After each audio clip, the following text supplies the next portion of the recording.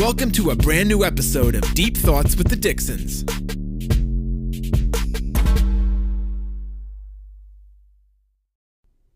Hey everybody, welcome back to another episode of Deep Thoughts with the Dixons. We are grateful that you are back joining us again today. We hope you found last week's episode valuable. That was the part one of a topic that we are going to be concluding today with part two. Nina, why don't you talk a little bit more about the topic we discussed? So last week, if you guys remember, we discussed childhood trauma and what it is, and then we kind of put our spin on it because not everybody goes through such serious traumatic events in their life that, you know, by the Merriam-Webster dictionary are like really serious traumatic events. And so I think that those lasting effects can be kind of across the board, and a lot of us can feel those effects and kind of become trapped by them that can hinder our growth in life.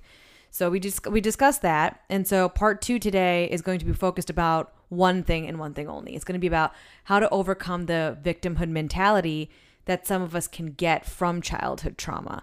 But I want to preface this with something, and that's going to be that based on my life experiences and also seeing you and other people around us and those that have experienced childhood trauma, I don't necessarily believe that if you're somebody who's listening and you haven't experienced childhood trauma, I don't think that this is an episode not for you. You know, I think that we can carry victimhood mentality even if we didn't experience childhood trauma.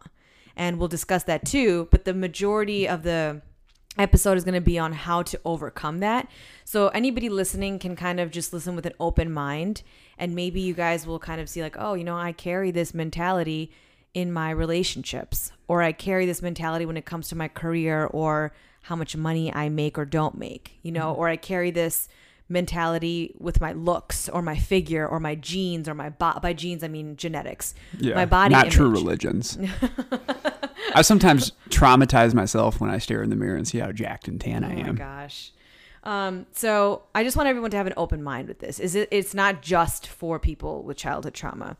We can hold these feelings in other areas of our life. But before we do all that, I realized, at least I'm pretty sure, we never talked about our Dallas trip. And I thought it was one of the best trips we've ever had. Dallas trip sponsored by Travis Scott. It's lit. That's Houston. That's a synopsis of what it was. That's Houston. So we went to Dallas a couple weekends ago and met up with one of my really good friends and her husband.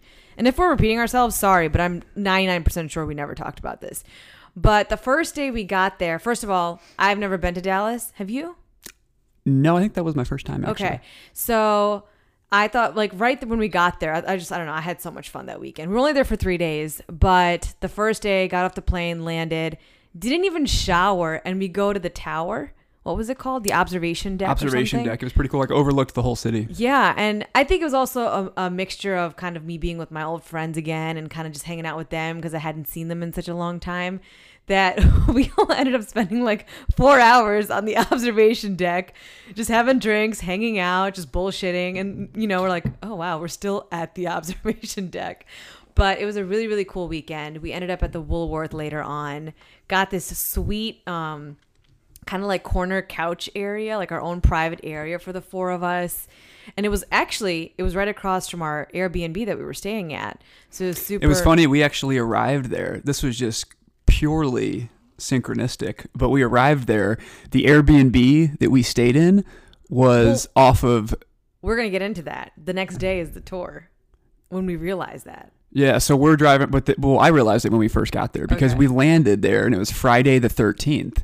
And our Airbnb was literally smack dab in the center of Elm Street. So Friday the 13th on Elm Street, it was like, can you get more Halloween on me? Yeah, it was creepy. And then, so we went out that night, saw that big giant eyeball on Elm Street. The eyeball is behind it. So we were behind the eyeball. Yeah, there's this really cool, like, massive piece of art right off of Elm Street. It's like behind it, right next to the Woolworth. If anyone's familiar with that restaurant bar. But it's like this massive. What is it made? Is it concrete? I don't even know. I think it's this massive concrete ball that's painted to look just like a human eye with like all the red veins and striations in it. And, it's across from the Jewel Hotel. Yeah, it's a really cool piece of art. Everyone's in there trying to take pictures with it. It is. So anyway, me not knowing much about Dallas, we left you and Knable. We left you guys at the restaurant for some reason. I think you guys are going to meet us. Excuse me. So my friend and I, we run downstairs, and as we're on our way home, we decide to just hop, skip, jump over to the eye. And I don't remember much. It's kind of fuzzy, but I remember like looking up and be like, how am I going to get in here? Like, how can I get a picture in here? And all of a sudden I could see through the bushes, there's like a space for you to walk through. And there's people in like up close to the eye at this point. And it's dark out. It's like 10 p.m. Nina's also a professional parkour athlete, so she did like a little whip up backflip and then right over the side of Yeah, no, you guys, little backstory, like when I am in my like fun mode, there's no stopping me. Like I have hopped pool fences in apartment buildings. I have gone like skinny dipping. I've done all of that. Borderline misdemeanor shit. I'm just gonna go do what I want to do. So I see this eye and I'm like, oh my gosh, Danielle, we gotta go get a picture.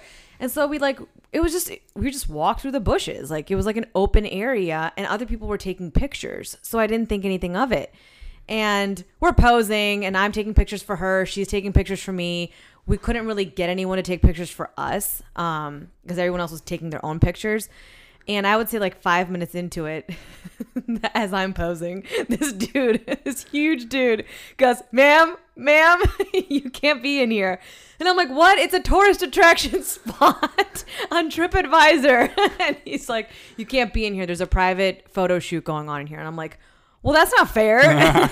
My friend and I leave, but we got the pictures that we wanted. So you know what actually happened a little bit before that I forgot about? What? Is we were driving in an Uber back to our place, and there was this guy who was obviously having way more fun than we were, that was passed out butt naked on the street, that we like literally literally in the middle of the intersection, and police officers were coming and like picking him up, and he was just laying there naked like in the middle of the street. Yeah, it was odd. Like his head was in the street where he could have get run. His head was going to get run over. He could have got very hurt. Yeah, so our Uber driver stopped to kind of block the guy so that no car ran over him. It's a very odd situation. We were having so much fun, and then that happened. I was like, what's going on here? Yeah. It was like weird. But what was cool is on Saturday when we were there, we did the JFK tour. Yes. And it basically gave us the whole route of everything happened when John F. Kennedy was down there visiting Dallas, and kind of the way his car took. And then they would give you all... People might not know that that's where he was shot. Okay, yeah, let's give some backstory there. So John F. Kennedy, our president, he was assassinated in Dallas, like literally a couple blocks from the hotel that we stayed in. And so when we took the tour, they basically retrace, they drive you through, they drop you off at different points, they get out of the car and kind of explain the history of everything and the scenarios that laid out. They show you where his alleged assassin, Lee Harvey Oswald, like the window he was in when he supposedly shot down, and the two different areas that John F. Kennedy was shot. They brought us to like the hospital of where they did treatment on him and did triage and everything, and then brought us over to where Lee Harvey Oswald was living, and then where he allegedly went after the incident took place, down into like a movie theater where he actually was caught initially. And I'm a big conspiracy theorist. I've read tons of books on this. I've watched tons of documentaries, and I went down there with a very open mind in terms of, I wanted to have this person that has a tremendous amount of experience in all of these different areas and all this history, and look at everything very objectively. And she walked us through everything. And after the tour, I will say that I have no conclusive evidence whatsoever that Lee Harvey Oswald was actually the person that assassinated him. And even the people that were with us, I feel like that looked at it, they didn't think the same either, and they're not conspiracy theorists. They're like, there's really no conclusive evidence that he actually did this. There's just, I don't really know what they thought. I should have asked. Yeah, there's just really no... Like, nobody saw him do it. Like, the facts that line up, if you're looking at it from, like, a legal perspective, like, as an attorney, like, it doesn't make any sense. It literally looks so... And if you understand how it happened, he basically allegedly shot the president out of this window twice, and hit him in this car that he was driving in with Jackie Onassis, who was his wife at the time, the first lady. Then... Lee Harvey Oswald disappears and shows up he's not seen again 15 minutes on the other side of town completely. Walking down the street, a police officer gets out of his car.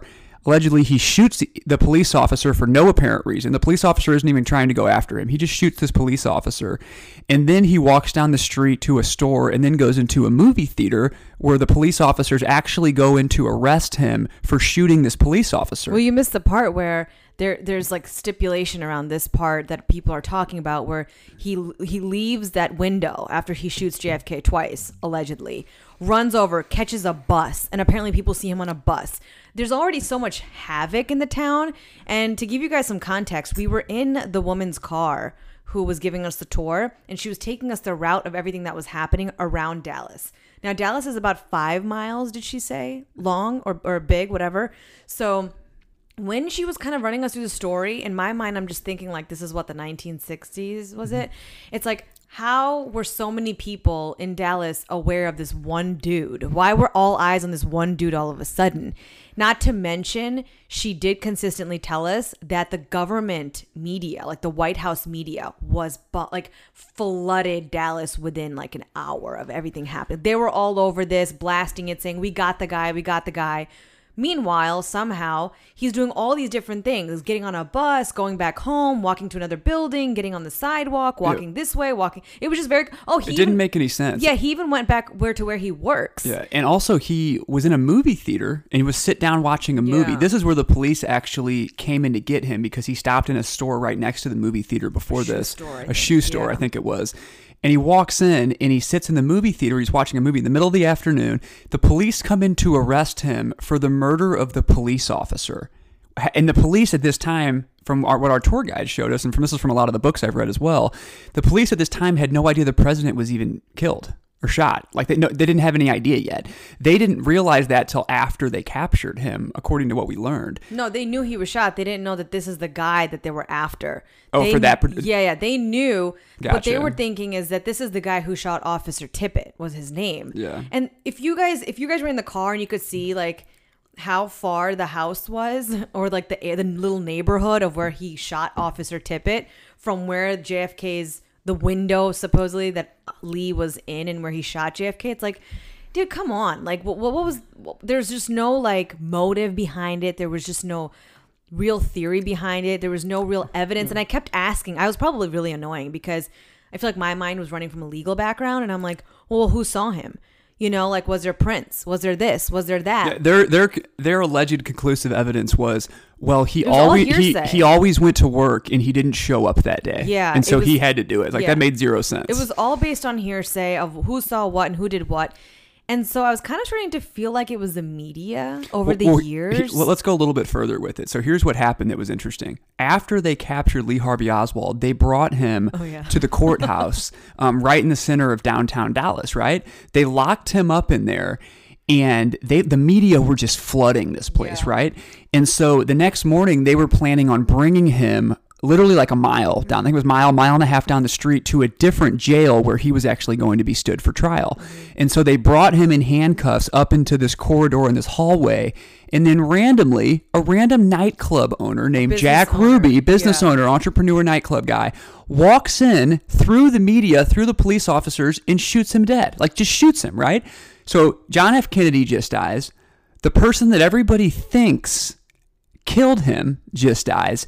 And then Jack Ruby, the guy that shot him, he gets killed. So literally all three of these people... Officer Tippit is dead. Yeah, like all these people die right in a row, and it's like, wait, every person that like could have had any like sort of testimony or anything gets wiped out in a matter of like 24 hours, and it's like, okay, this is looking more and more like somebody's trying to silence something. It literally left me just like feeling like, okay, so because this was just exaggerated and the White House got in there way quicker than the Dallas Police Department could do anything or the Dallas News could do anything, it's like they had the chance to get their hands on it and create the story that they wanted to create.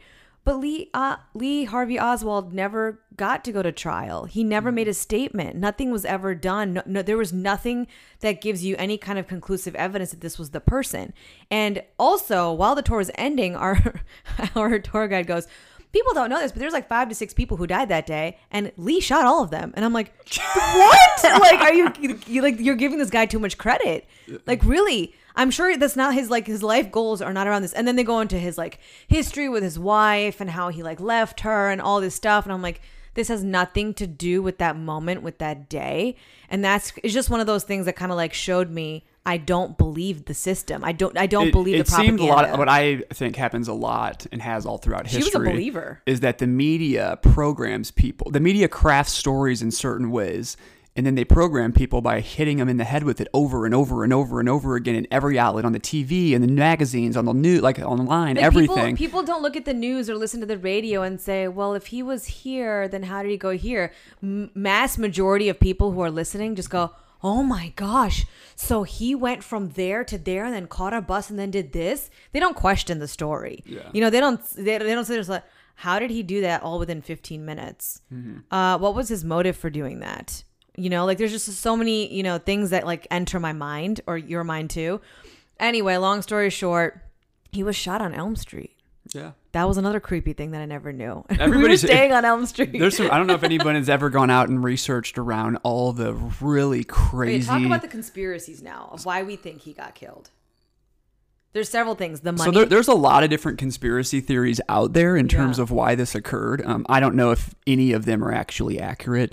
The story I'll say this: the story as told could potentially be accurate. We don't know, right? But based off my research on it, I tend to lean on the side that I don't think the story as portrayed is accurate. There's just not enough data points that connect him that make it sense. I think some very higher up people got him killed, and this was just like a scapegoat who got caught in the middle of it. Do I think that he did kill Officer Tippit? Yes, I think there was enough evidence for that, just based off the tiny stuff that I heard. Mm-hmm. But I don't think that he killed JFK. And I think that there's some other bigger master plan behind everything. And there was like people higher up trying to silence JFK because there was like more larger political issues at play.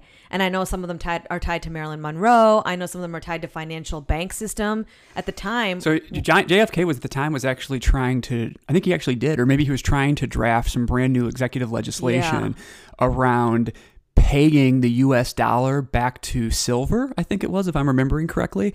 And the people that controlled the central banking system were not going to be fans of that. Because it wouldn't allow them to basically just print money out of thin air like they do today, and then have these, ridiculous mechanisms for how you can do different types of financial instruments and different types of way to actually control our macro and microeconomic global ecosystem, basically by the way you manipulate the money supply. So because of this executive legislation, that's one of the bigger conspiracies that's out there. And it makes sense to me though, because let's pin this back to Gaddafi. What happened? What was that country? I'm going to sound really stupid right here. What was the country that Gaddafi was tied to? Where he was trying to make things, where he was trying to do Bitcoin and gold. What? Gaddafi. Isn't there? I don't think it was Libya, but I don't think he was trying to Was it Libya? But I don't think he was trying to do Bitcoin stuff, was he? Yeah, no. He was a big proponent of Bitcoin, and he was a big proponent of kind of diminishing the dollar and saying that there should be the same currency stream. And that's, if you really, really look into it. No, he wasn't a Bitcoin guy. He passed away in 2011. That was way before Bitcoin I'm was telling ever a you, proponent. he was trying to make a whole currency. You're saying no to me, and I'm trying to tell you that I read about it. Don't believe everything you read. We're talking about this right now. I know, but trust me. Like, I do believe that guy had way more knowledge of currency and of where the financial institutions and the banking institution of America were trying to take things. And it's not for the benefit of people, but that's for a different episode. Okay. But that's what the conspiracy around him is, that's why he got wiped out. Oh, well, I think that's actually factual. The financial system stuff is caused a lot of leaders.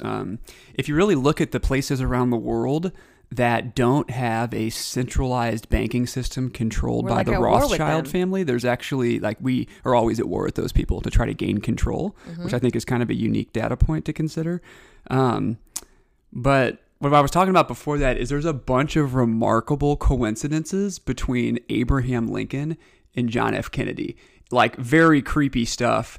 Which is exactly what makes me think this is an inside job, from the White House. I don't really know if this has anything to do with that particularly, but what is interesting about it is don't undermine me, darling. I will never undermine you. The coincidences between the two of them are remarkable. I'm going to read through a couple. I just pulled a couple up because they're mind blowing. And if anybody should go out there and go check these out.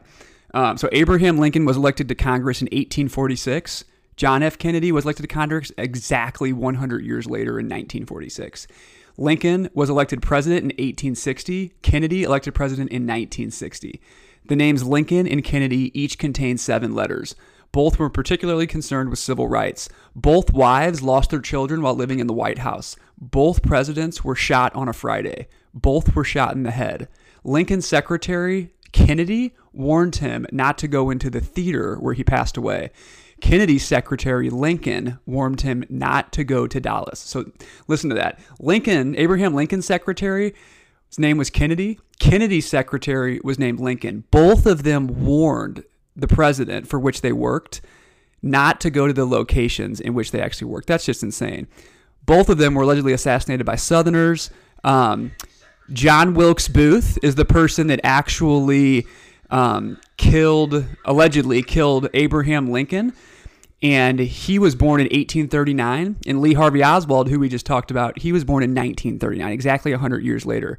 Like, the list goes on and on and on about these just remarkable synchronicities that all happened 100 years from each other, down to like the exact year.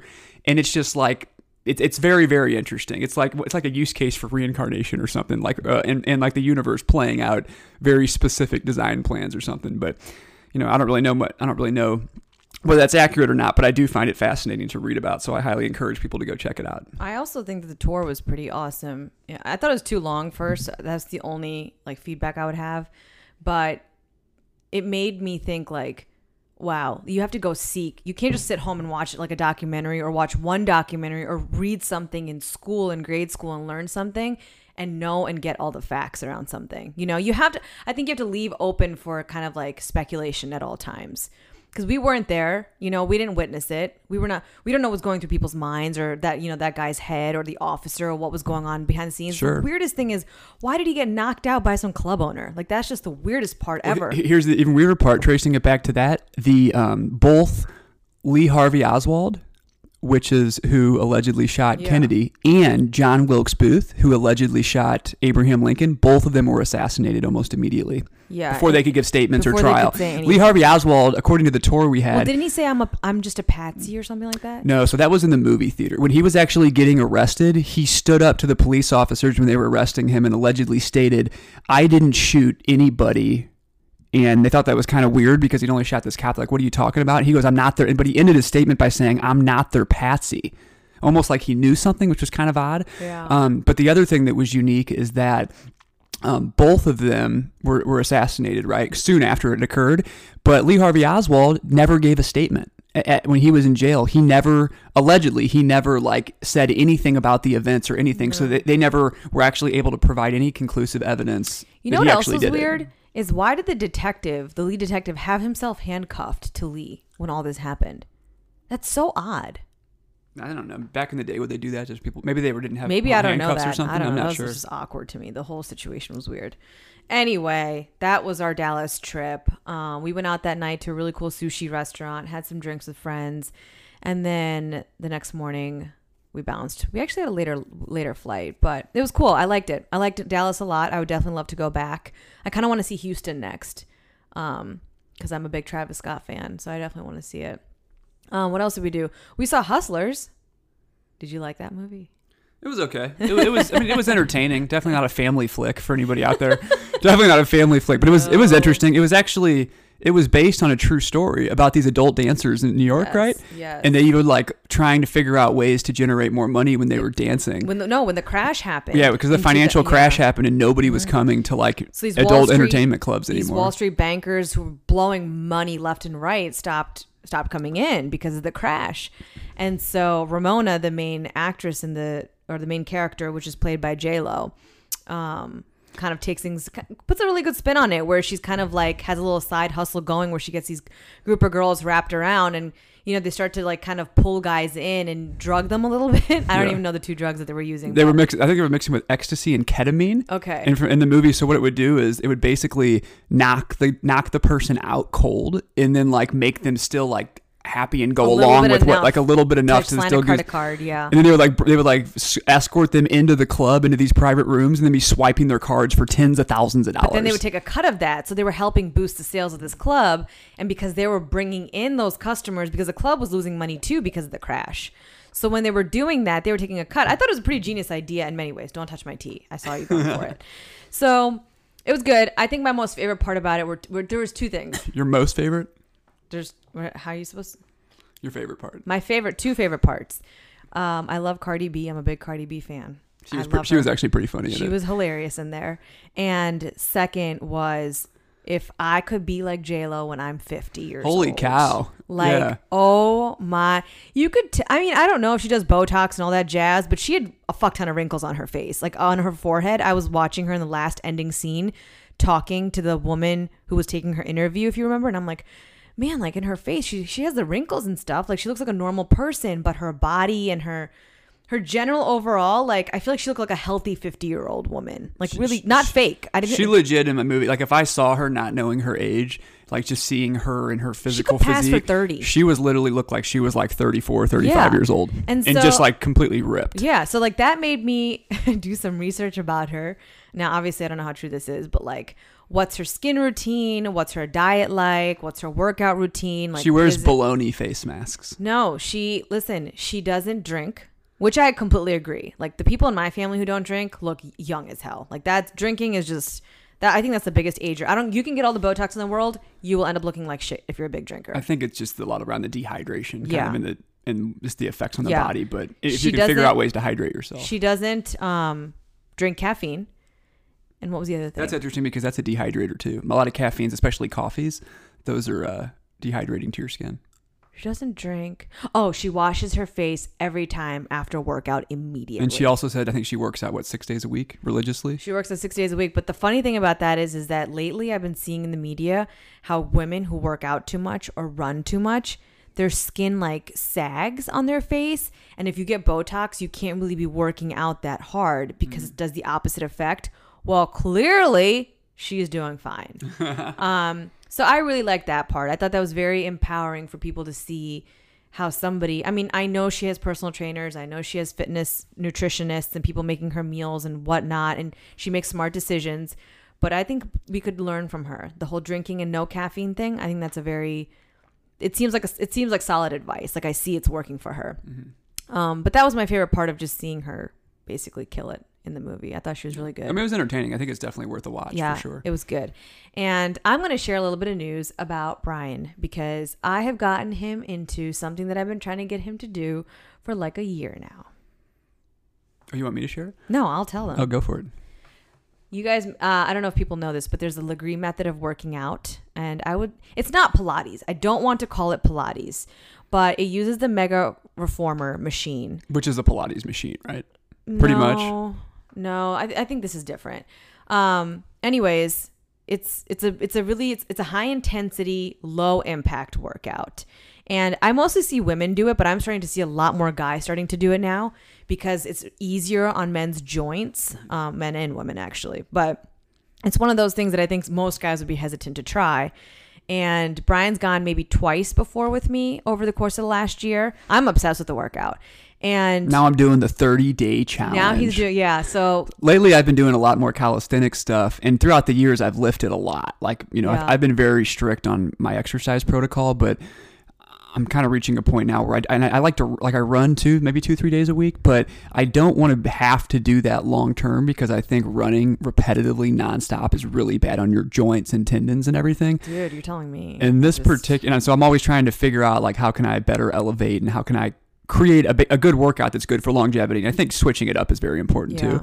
But this Plank, it's called Plank in St. Louis. That's the brand here. That's the brand, yeah. This Legree method is no joke. It is easily one of the most challenging workouts I've ever done. It's basically very slow movements. It's a 50-minute class. There's no breaks. You use this machine and it's very low weight. It's extremely, it's not heavy. It's all about form and about slow movements. And every single movement you do for the most part is a 5-second count out and a 5-second count in. Slow twitch muscles. Sorry. So when you're working out, when you're lifting weights and doing it fast and trying to do cardio with it, you don't understand the damage you're doing to your joints and to your muscles constantly for years and years and years. And that's why I'm trying to maybe every year or every 6 to 8 months, I'm trying to add different workouts to it. Like you said, for longevity, because if you're doing something constantly, your body's you're going to hurt yourself in the long term. You're gonna plateau.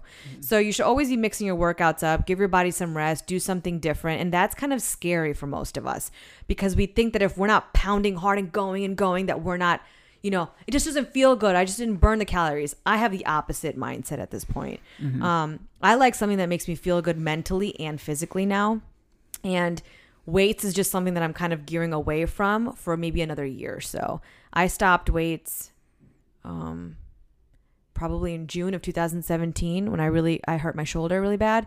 And so from then on, I've only tried to consistently get better and better about trying new workouts that fit my lifestyle and will like preserve my body and make it better as opposed to like damaging my body. Yeah. So something I've noticed already, and I've just gotten back into it. I'm a couple days back into this 30-day plank challenge, 30-day protocol I'm going to do. Yeah.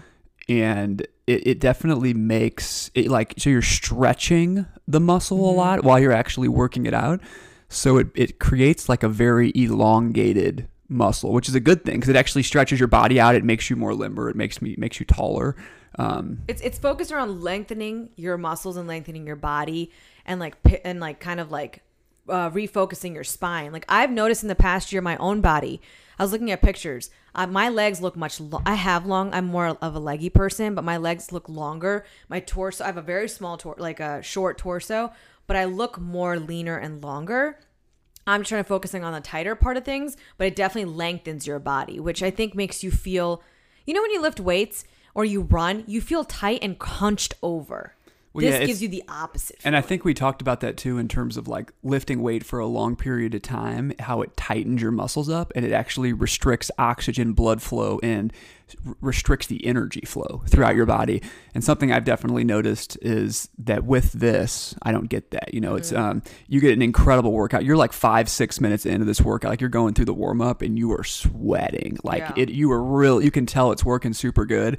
And then you get like 15-20 minutes into it and you're doing movements and you're like shaking, just trying to hold your form. At least I am right now. I'm sure like in another couple of weeks I'll be much better at it. Yeah. But I'm strengthening muscles that I don't hit all the time, right? So it's like a brand new thing. And I walk out of there and you feel so good because you're stretched out, you're much more limber, but you can tell you just got an amazing workout too. Something I will say is I sometimes, if I ran the day before and the next morning I don't plank in the first thing in the morning, I've noticed that I kind of wake up with a slight, I don't know how to explain it, but I was telling you today that I felt very foggy, like brain fog, and I also felt like there wasn't, like I was just like tight, very just, I don't know what it was, just weird. It was like down my neck, down my shoulder.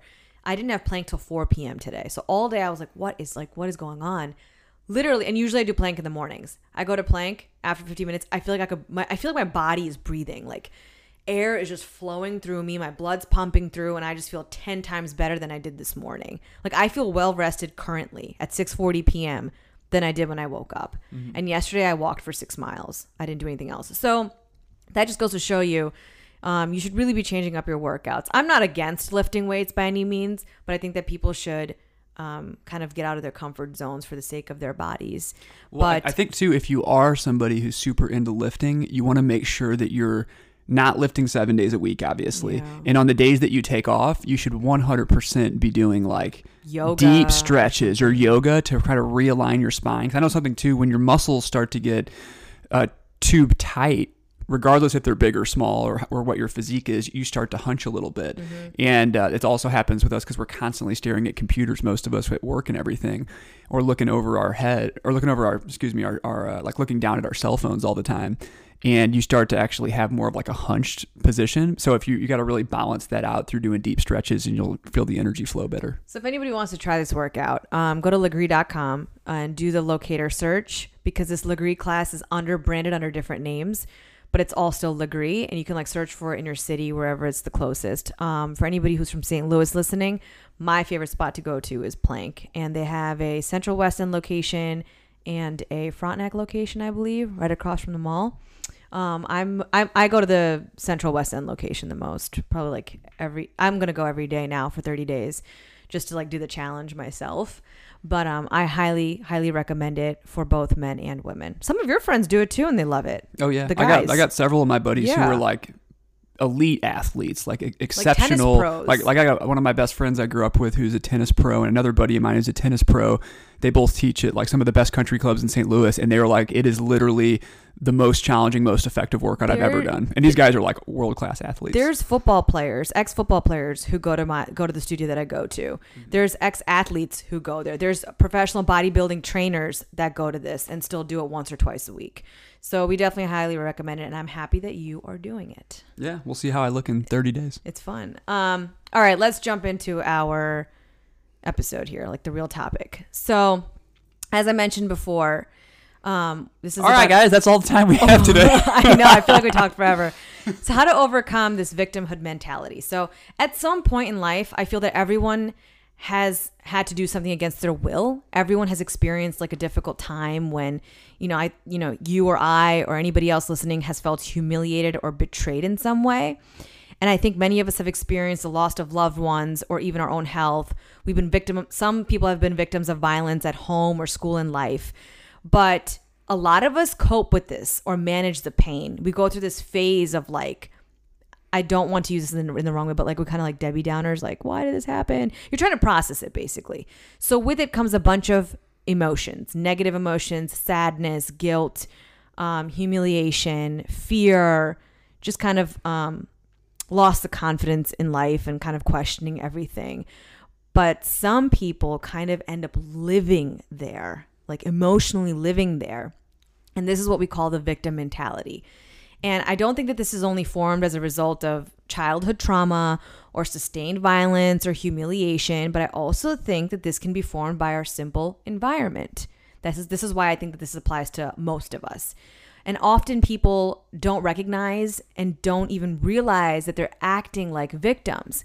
And this is something major for you and I. I know that we've dealt with this before with people that we know. You can catch it in people when there's a part of their life that's not going the way that they want it to go. And they just go like, I'll use relationships for an example. I just can't find a good guy. Like all the good guys are taken. Or I don't want to be on my third marriage. I don't want somebody with kids. I don't want somebody with an ex-wife. Like I never find like the right person. I go on a bunch of dates, but I just don't do this. It's like constant negativity in a sense and not enough possibility and positivity in their comments. And when you're doing that, it's actually projecting the reality that you want. Like you may not actually want it, but you may not realize that by having that mentality, that's the environment you're creating in the avenue through the universe in which it will project itself. And what I mean by that is if you're constantly saying, I can never find the right guy, all the guys I find have X, Y, and Z wrong with them, and you keep saying that or you keep thinking that, you're absolutely right. And that will continue to happen until you embrace your current situation and you're grateful for it and you express gratitude with everything that you have and what you do. Those people, I think they tend to like believe more that like something or someone else is controlling their life. Like it's out of their control. We'll get into like how to overcome this mentality later, but that's what I see. And that's like kind of the pattern I see is that whatever it is, there's an excuse for it and it has nothing to do with them. It's somebody else's fault. It's something else that's happening. Like the blame is shifted on all the men in the world or the blame is shifted on their boss or whatever the case may be. They kind of they come off as powerless in a way. At least to me, I'm just like looking at them like, well, you have a choice. You can look at it this way or look at it that way. And they act like they can't get over this hump or they can't have what they want to have. So I feel like they continuously attract, like you said, this like cycle of what they're saying is what they're attracting. Yeah, you're right. You don't find that guy. Yep, you're right. You always find somebody married with kids. Like it just keeps going and going and going. And they also act like life is a drag. Like I'm constantly doing things against my will. Okay, I guess I'll go on this date. I've been on Bumble and Tinder for like 2 years. I just can't find the right one. It's like, pivot. Do something different. Don't complain about it. I think that's where the victimhood mentality comes from. And it could be seen in all areas of our lives. Like we just discussed, relationships. It could be career. It could be money. It could be, someone not getting the promotion that they want or climbing up the corporate ladder as they hoped to be, or even their body image. I've heard girls say, it's my genetics. Like my mom like my mom looks this way. Yeah. You know, and that I'm is like, oh my being gosh. that like the line of like allowing Jeez. yourself to be a victim of your genetics is It's completely such bullshit. It's completely inaccurate. Yeah. You can literally change, like, 99.9% of people. That's a made up stat, but I'm saying that. But I'm saying the vast majority of people that Statistics have by Brian Dixon. that have the physical capability to do so and the mental aptitude to do, you can fix that. Don't ever think that, like, I'm a big believer that, like, genetics, I mean, don't get me wrong. You're not going to become a professional basketball player if there's certain things that are limiting you genetic wise. But Allen Iverson was probably one of the shortest people. Muggsy that I've Bogues. ever seen. Muggsy Bogues was shorter. Oh, was he? Yeah, he was an older one. But he actually, so that's a great example. Like, he did it. He You killed can it. And he do it. became it. But I mean, like, there are certain physical limitations, I think, depending on if that's your goal, is to be a professional athlete. I tried to get you to become a professional football player. I did. They actually said, we want you, but we can't pay your quote. And I was like, ooh, it's okay, because I'm going to go do something else that can. Come on. Okay, we've got 7 steps or 7 things that you can do to get over this victimhood mentality. And Brian and I will put our spins on each one. So the first one is to get over this kind of mental hump, release the pain of the past. I feel like every one of these 7 steps you have laid out could literally be like a slow jam R&B song title. Hold on, let's just read them. Let's do it like that. I'll do the first one. Ready? Do a jingle. Release the pain of the past. That's number 1, okay? Number 2, take responsibility for your life. Number 3 is, when your man leaving, girl, you always have a choice. Number 4, we got, I can see your body language, so change your vocabulary. Anyway, every one of these you have listed out. The next one we have is learn to say no, change your attitude, and taking small steps to get out of your comfort zone. Yeah. So the first one, release the pain of the past. I think this one comes from this one takes a lot of work because you have to recognize that you have this mentality going on. Like, just be upfront and honest with yourself, because a lot of people, the problem is, don't even notice that they're doing it. Right? You've told me that several times too. They just like repetitively just go again and again. Like, I'm not motivated. I don't know what I want to do. Or, I can't find a guy. It's just like they keep going and going and going. It's like, dude, just put your energy towards something. And I think the first way of releasing the pain of the past is 1, recognizing it. And then 2, lean into your current situation. If you're single, lean into it. Like, let go of your fear. Stop being fearful of never finding someone and start believing that there's somebody out there and it's going to happen. And I'm just going to work on myself and try to attract the highest and best person. And I'll be very open-minded about all the people that I meet and just have fun with it. Like, maybe this is not the right time for you. Or if it's a career issue, or you're trying to find what you want to do, but you're like, oh, it's been so long, I haven't found something. Again, lean into things. And when you do this, I think that you start to paint a different story. Like, now this thing doesn't have such a huge hold on you. It's not so negative anymore.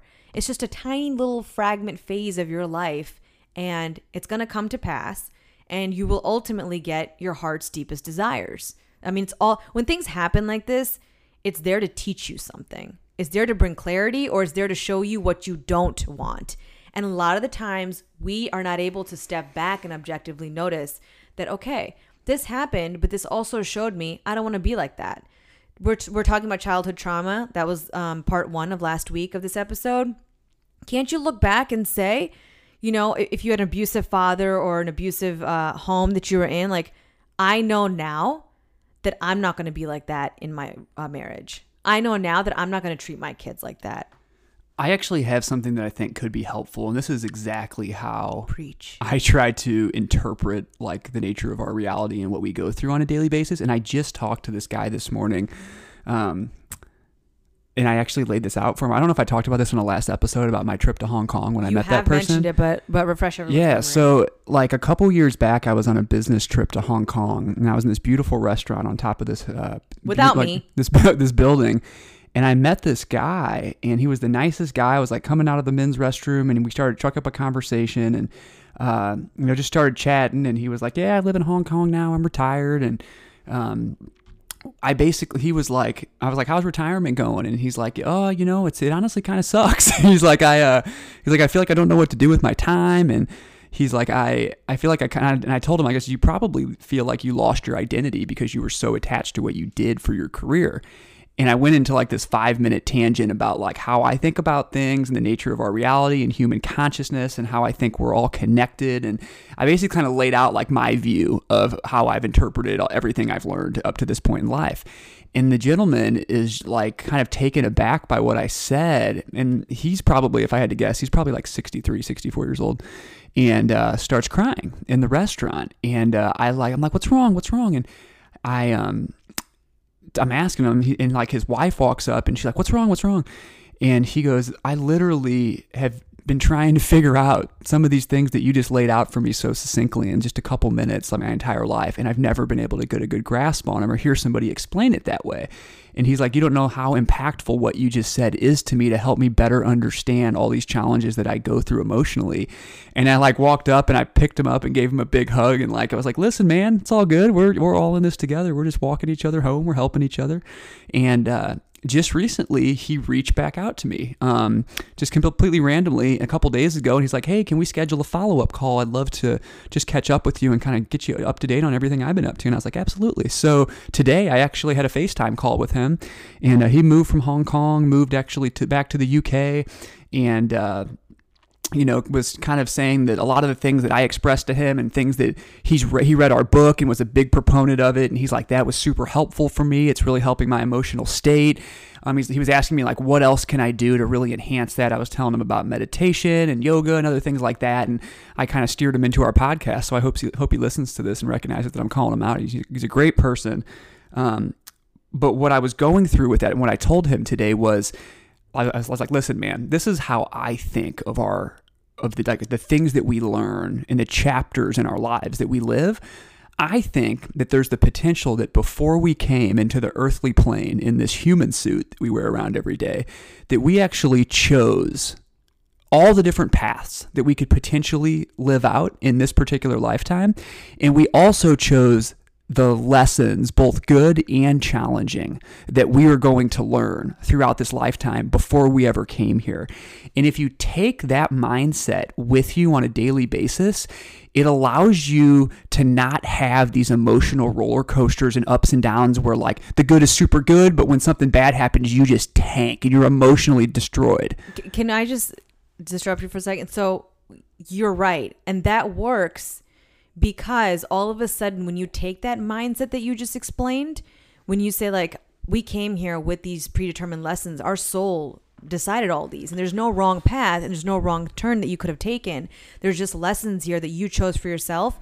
It brings the power back into your hands. Exactly. Because you're laying out like, my soul put these challenges or these good things in my life for me to learn from them. Yeah. And even if I've had just a shitty past and a bunch of terrible things that have happened and I'm all wrapped up in it emotionally and I'm having a really challenging time getting over it. What's done to shake me is what you have to think. Yeah. Take a step back, view it objectively and say, what am I supposed to learn from this? What is this spiritual test that was presented in front of me?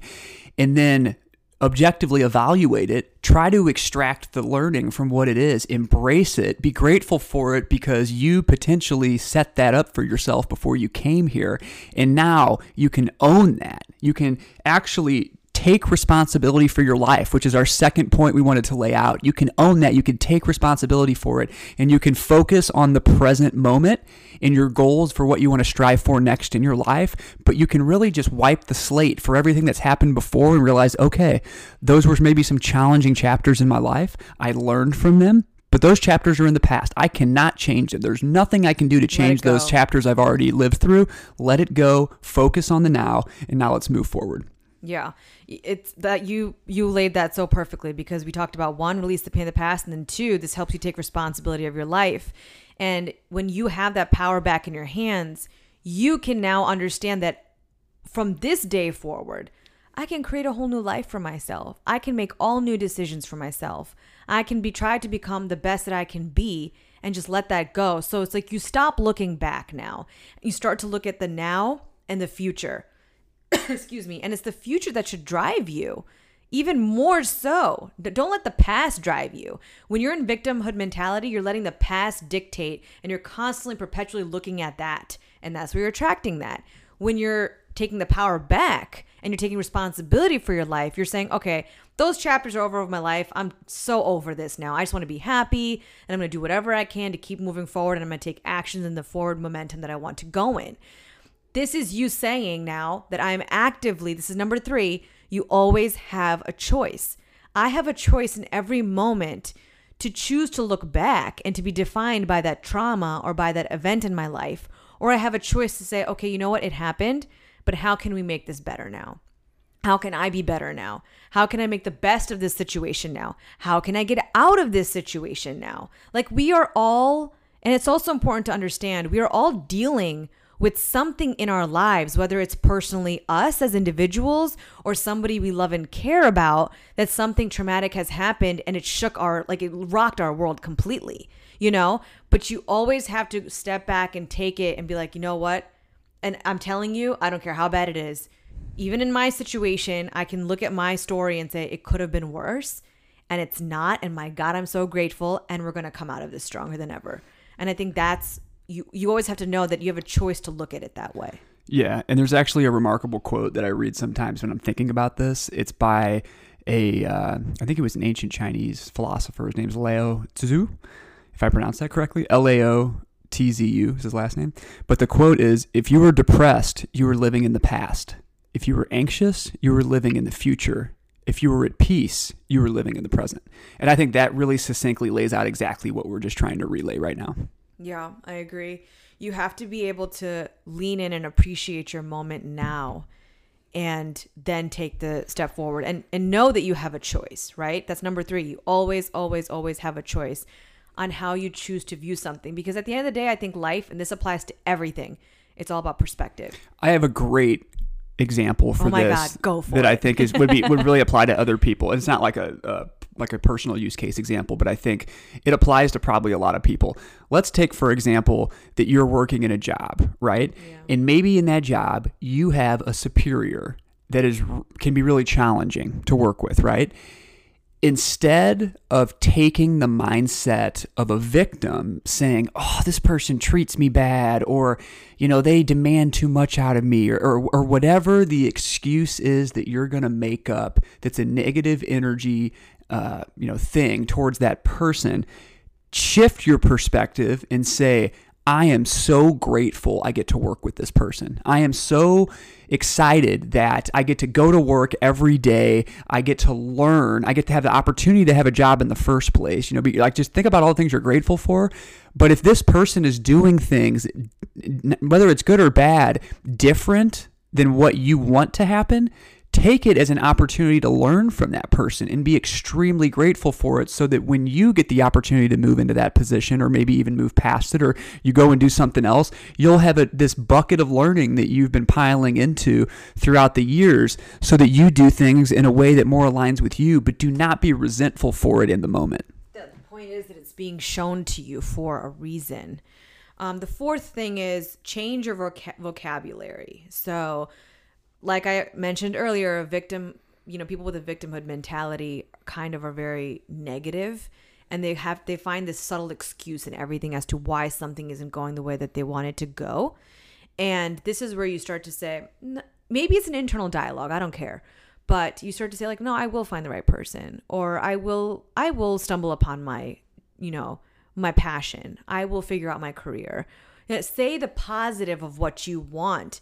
Basically, start telling the story of what it is that you really want. And I know this might sound crazy to some people. Like, how are you going to sit here and be broke as hell and tell people that you're going to be a billionaire, or say, like, I'm going to be a billionaire one day and I'm going to be so happy and successful and I'm going to be living out my passion every day and it's going to touch 1 billion lives. Well, you know what? Go back and read the life story or the journeys of every successful person, whether it's financial or health-wise, anything. I'm not just talking about money. Socially good. Anything.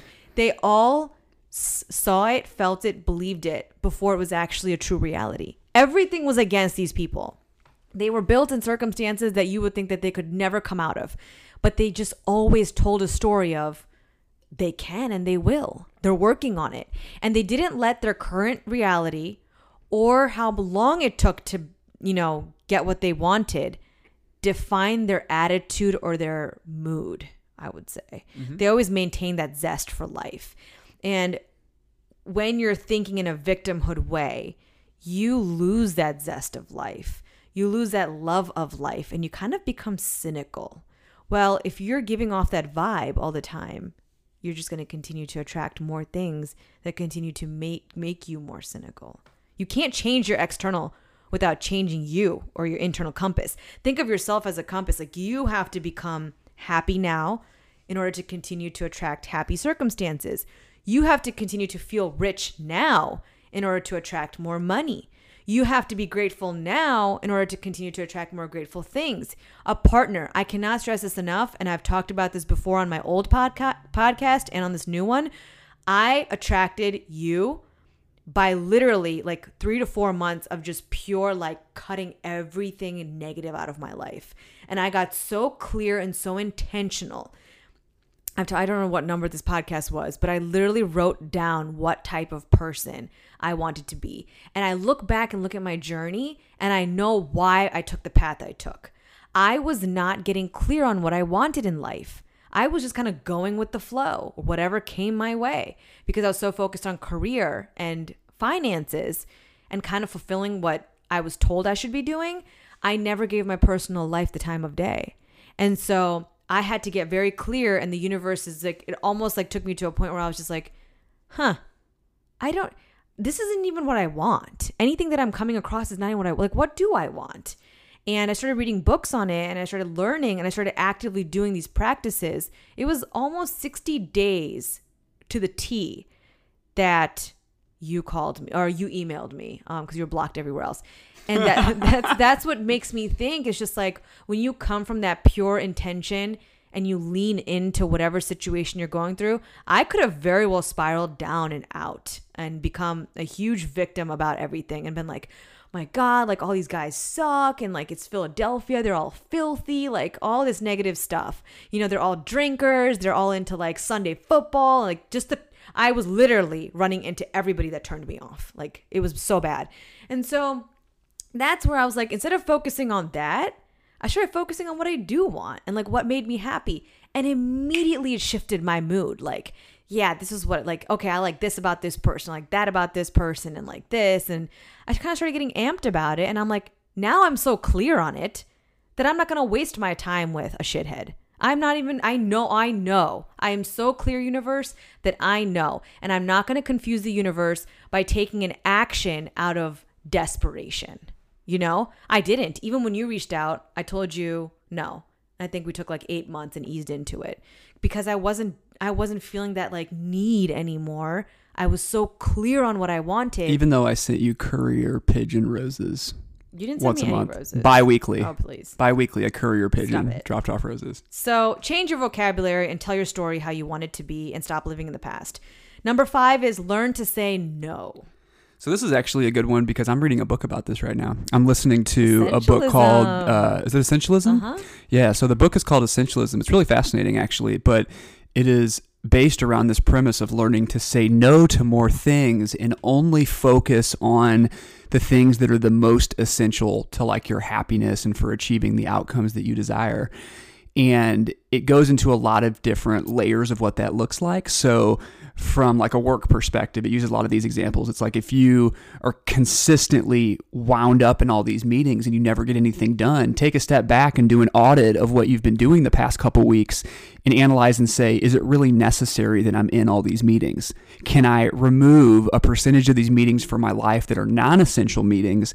And then I can just focus on the things that are important. But let's tie this into like childhood trauma or like life issues. Sure. Like victimhood mentality. Yeah. Well, why another should thing, they learn to say no? Another thing that, yeah. So from a victimhood mentality perspective, like you have to focus on what's essential and what's non-essential. And anything that you're thinking about in the past that was a negative situation that impacted you is a non-essential piece of data that you need to delete from your hard drive. Yeah. And doing that, you're going to be much better off for it.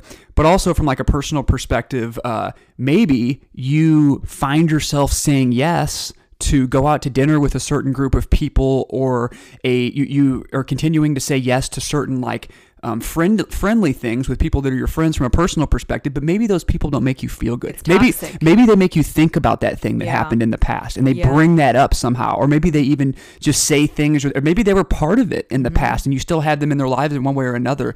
You have to say, is this meeting, is this person an essential part of my life? Do they drive me towards making me a happy individual and driving the outcomes I desire? And if not, figure out a way to politely remove these people. People in a victimhood mentality, like, and I'm not like, putting anybody out here. Like I've gone through my own phase of this too. We all have in some ways, but you tend to do things because now it's all dependent on what you went through, right? So an example would be something that you went through that now makes you feel very insecure and you're looking for that attention, right? So are you around somebody who constantly stirs up drama with you, who feeds into your drama because then you got attention from that person? Are you around somebody did you attract somebody in your life from a negative place? This is why some people are in these long-term relationships or married to the wrong person, because when you met that person and you started dating, you were not a healed individual. You were coming from a place of all these bad demons from your past, and you've attracted somebody like that who's now not growing with you. You're trying to grow, but this person is not, and you just don't know how to say no to it. You're stuck in it, or you think you're stuck in it, but this person keeps dragging you down. And sometimes, unfortunately, I did read about this. I don't have experience in this. There are people in our lives who take advantage of the fact that we went through something traumatic. So for an example, a guy could say, you have daddy issues. There you go again, like looking for attention. I'm not your effing dad, or like a girl going through a tough times, like that happens a lot, or like a woman is crying about something and the guy goes like, oh, stop being such a baby. Like this is you doing these things repetitively in front of this person because now this person gives you attention in some form. And although you don't like it, you're also not willing to say no to it. You have to stand up and say, no, I will not be treated that way. Or no, I will not be in a relationship where someone treats me like this. But you're in that perpetual cycle from whatever trauma you experienced. And so it's very hard sometimes to step back and understand that you are carrying some sort of victimhood mentality. So learn to say no. Number 6 is change your attitude, which kind of ties into everything we've been saying, your perspective on life. Stop giving that past power event any kind of like attention, just like let it go. So there's I think we've talked about this before, where attention goes, energy flows. And so the more you think about that, the more it's going to perpetuate itself, right? And so that's why it's so important to basically just delete that concept as much as you possibly can and focus on the presence. Agreed. And number 7 is taking small steps out of your comfort zone. So whatever the situation may be, that maybe you guys, after listening to this podcast, can pinpoint something in your life that's kind of keeping you trapped or keeping you thinking or feeling small. Maybe you can do the opposite of that, whether it's, reading self-help books, accepting that you maybe have a little bit of this in you still over something, or maybe digging more into this and learning about the different types of victimhood mentality and where they stem from and how to overcome them, and doing things to actively get over that hump, I don't know if this would be helpful for people because it's a little bit counterintuitive to what we're saying, but I do understand the way that some people tick. Mm-hmm. It can be more challenging than others to just drop something cold turkey and then like get over a very traumatic situation. Okay. So what I'm thinking here is you could potentially walk yourself through an exercise for these types of people to attack this traumatic situation head on to help you get over it. What I mean by that is write down like the 3, 5, 6 most important things that continue to bother you about this situation, and write down how they make you feel, and then set a timer on them. So you're going to say, for example, you have 10 things laid out that you just consistently think about from this traumatic situation. Write those all down, and then every single day over the course of 10 days, read them, and then mark one off. And the next day, don't read that one. Just read the next 9. Then the next day, just read 8. And by the time you hit that 10th day, you are sitting there, you're reading this, you're saying, you know what? I am not going to let these emotions conquer me anymore. You crumble up that piece of paper, you throw it away, and you stay in the present, and you move forward with your life. That's a promise you make to yourself. It's like an extra, like literally that's what you would be doing if you went to a psychiatrist or a psychologist. They would be helping you embrace it, talk about it, do it yourself. You don't need those people. No, you don't. And you know what else I would say? For some people, writing down it and scratching it off is a great way. Another thing you can do is write them each on a separate piece of paper and literally just read one and throw it in the fire. Yeah, exactly. Or burn it with a lighter or whatever. Burn the past behind you like that. I'm telling you, that shit sounds so stupid, but it works. Yeah, there's like a form of therapy behind it. It's like therapeutic for people. Yeah, it works so well. So those are our 7 steps on how to overcome victimhood mentality. / how to write titles for R&B love songs. That's right. And we have a couple books. Now, a little disclaimer here. I have not read all of these, but I was doing some research and found them. The first one is Never Play Dead by Tommy Lauren. I think it's Tony Lauren. Tommy Lauren. I think I spelled that wrong though. And then the second one is How to Recognize and Overcome Victim Mentality. This is the one I've briefly read before. And it's very good for people who are not just affected by childhood trauma, but maybe something else. Like maybe you heard this podcast and it's making you curious about yourself and you're maybe like, I do act or think this way, but I don't know why. This one can kind of help you recognize the issue and then kind of dissect where that victimhood mentality is in your life. So that's good for those people. And this one's by Donna Lively. She seems like a lively lady. She does. That was a really lame joke. Yeah, well, that's what I'm here on this planet for. Let's Super lame jokes. End it with a quote. All right, everybody. So the quote that we have for you today is by the great Marcus Aurelius. And what he has to say is, you have power over your mind, not outside events. Realize this, and you will find strength. And this is basically in line with everything that we've been talking about in terms of capturing control over your mental processes, over your thoughts, over your mindset, cutting off the things that make you feel bad about the past, focusing on the present, being excited for the future, and being able to just move through the universe with grace. I have 2 things to say here that could probably really help drive this home. Is one, literally, if there's one thing that we try to drive in this podcast is like your mind. Our first episode was about mindset. Like, our brains are so complex and so powerful that I do not believe that we have been raised to understand the power of our minds. And when something happens, we replay it over and over and over again. Or why did it happen to us? Or, oh my gosh, like you're just so down and out. Even if it's not to you and happened to a loved one, like you're just like lost in it. And it's just like this rabbit hole that you go down. If you just get out of your emotions and get out of yourself for a second, you can realize that the only reason it's making you feel this way is because you keep thinking about it. You have to learn to control your mind. Which is the exact same thing on the flip side that allows you to manifest things you desire. Exactly. If you're thinking about something you don't want, you will manifest that repeatedly. Something you do want. Shift it and think about something you do want, right. And it will allow you to create that. Right. Start focusing on the opposite of it. Forget that it happened. And too many of us, the second point I wanted to make is when something happens, you're so busy focusing on that event and you're starting to give it so much power that's what keeps bringing you down. But I can look at something really terrible that's happened in my life and say, you know what? But here's the flip side of the story. And the story's not over until this one thing happens. And you just see that through. Like you keep your energy levels high. You believe in it. You tell yourself that every single day. And you do everything you can to make that happen. I think that's where the magic happens. And there's a bigger lesson in here that we all, like you said in the beginning, this gives me empowerment. When I look at something that's really just torn me apart in life, I look at it as like, this is like a past life thing. Like my soul chose this. You and I went to what is she called? What is Roxanne called? A past life reader? Yeah. Brian and I were recommended a couple of years back to go to a past life healer or reader. I don't even know what you call it. And for an hour each, we went to her twice.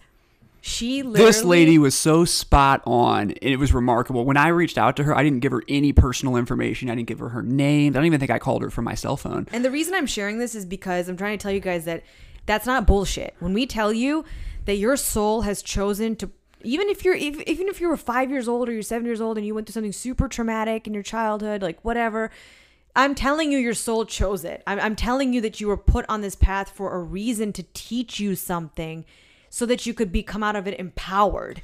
And it's a part of your journey and it's something you have to crush. Like you have to overcome this. I don't care how long it takes you. It is the opinion of co-host of Deep Thoughts with the Dixon, Brian, that if you were on this planet, you were put here to learn a lot of things. A lot of things. Or else you wouldn't be here. Agreed. The whole point of life is learning. So it's a giant playground. I went to this woman a couple years ago, and this has completely shifted my mindset about a certain situation in my life. And she brought up things that now she brought something up that kind of tied into something that was kind of happening in my life, and I couldn't get over it. And I was holding a lot of pressure about it in myself. And let's just say that she put me to a point where I started crying, but Brian could not see me. He was sitting at the foot of where I was, and I was laying down, and I was just silent, tears were just coming out of my eyes with my eyes closed while she was doing the reading and healing, whatever you want to call it. And when I got up, all I felt like I was talking to myself for the last hour. I felt because I went in with such an open mind. I was so the way desperate. I look at the reality, I think that you were she was projecting you off the same energy grid you're connected to. When she told me that this thing that occurred several times in my lifetimes, again and again and again, and it made me feel XYZ. The stories were all different, but the feeling, she'd be like, you felt like this in this lifetime. You felt like this again. And then you felt like this again. And in this lifetime, it happened again. And that's when I was just oh, I'm getting goosebumps while I'm talking about it. I was like, oh my God. And I think that moment forward, I got up and Brian knew that I don't know how you knew I was upset, but I saw you crying. You grabbed my arm and I was just holy crap. This woman knows nothing about my life or my family. And so when that occurred, it gave me so much power. I cannot explain it. I have never shed a tear about this situation. I absolutely know that this situation is going to come to pass. I know that exactly what I want to happen is going to happen soon. I cannot explain the feeling I felt that sometimes I'll go on runs and I'll be like, damn, I can't believe it took me 5,000 5 lifetimes, I think 3 or 4 lifetimes to learn this. And I say to myself, in this lifetime, this is going to happen my way. I control this now.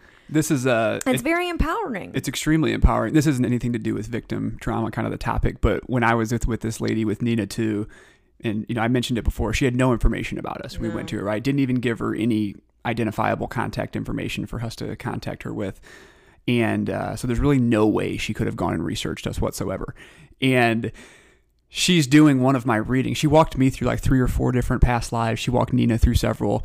And one of mine, she goes, man, you were, she's like, you're an old soul. She goes, I'm picking up on something that was actually from Atlantis, even before the Egyptian times. And I was just listening, you just sit there and kind of quiet. You can ask questions throughout the process after she gets the initial stuff out. And she goes, what I find interesting is back then you were surrounded by people in the science and technology space, and you were this orchestrator that basically was this center of gravity for all these people working on innovations in science and technology. And she goes, and you created this device or some type of brand new innovation that connected human consciousness and technology. She's like, I just keep seeing consciousness and technology. This was literally 2 or 3 months. I can't, it was around that time, or not that 6 months after. Maybe 6 months after I had released my 3rd book, literally called Consciousness in Tech, about this exact topic.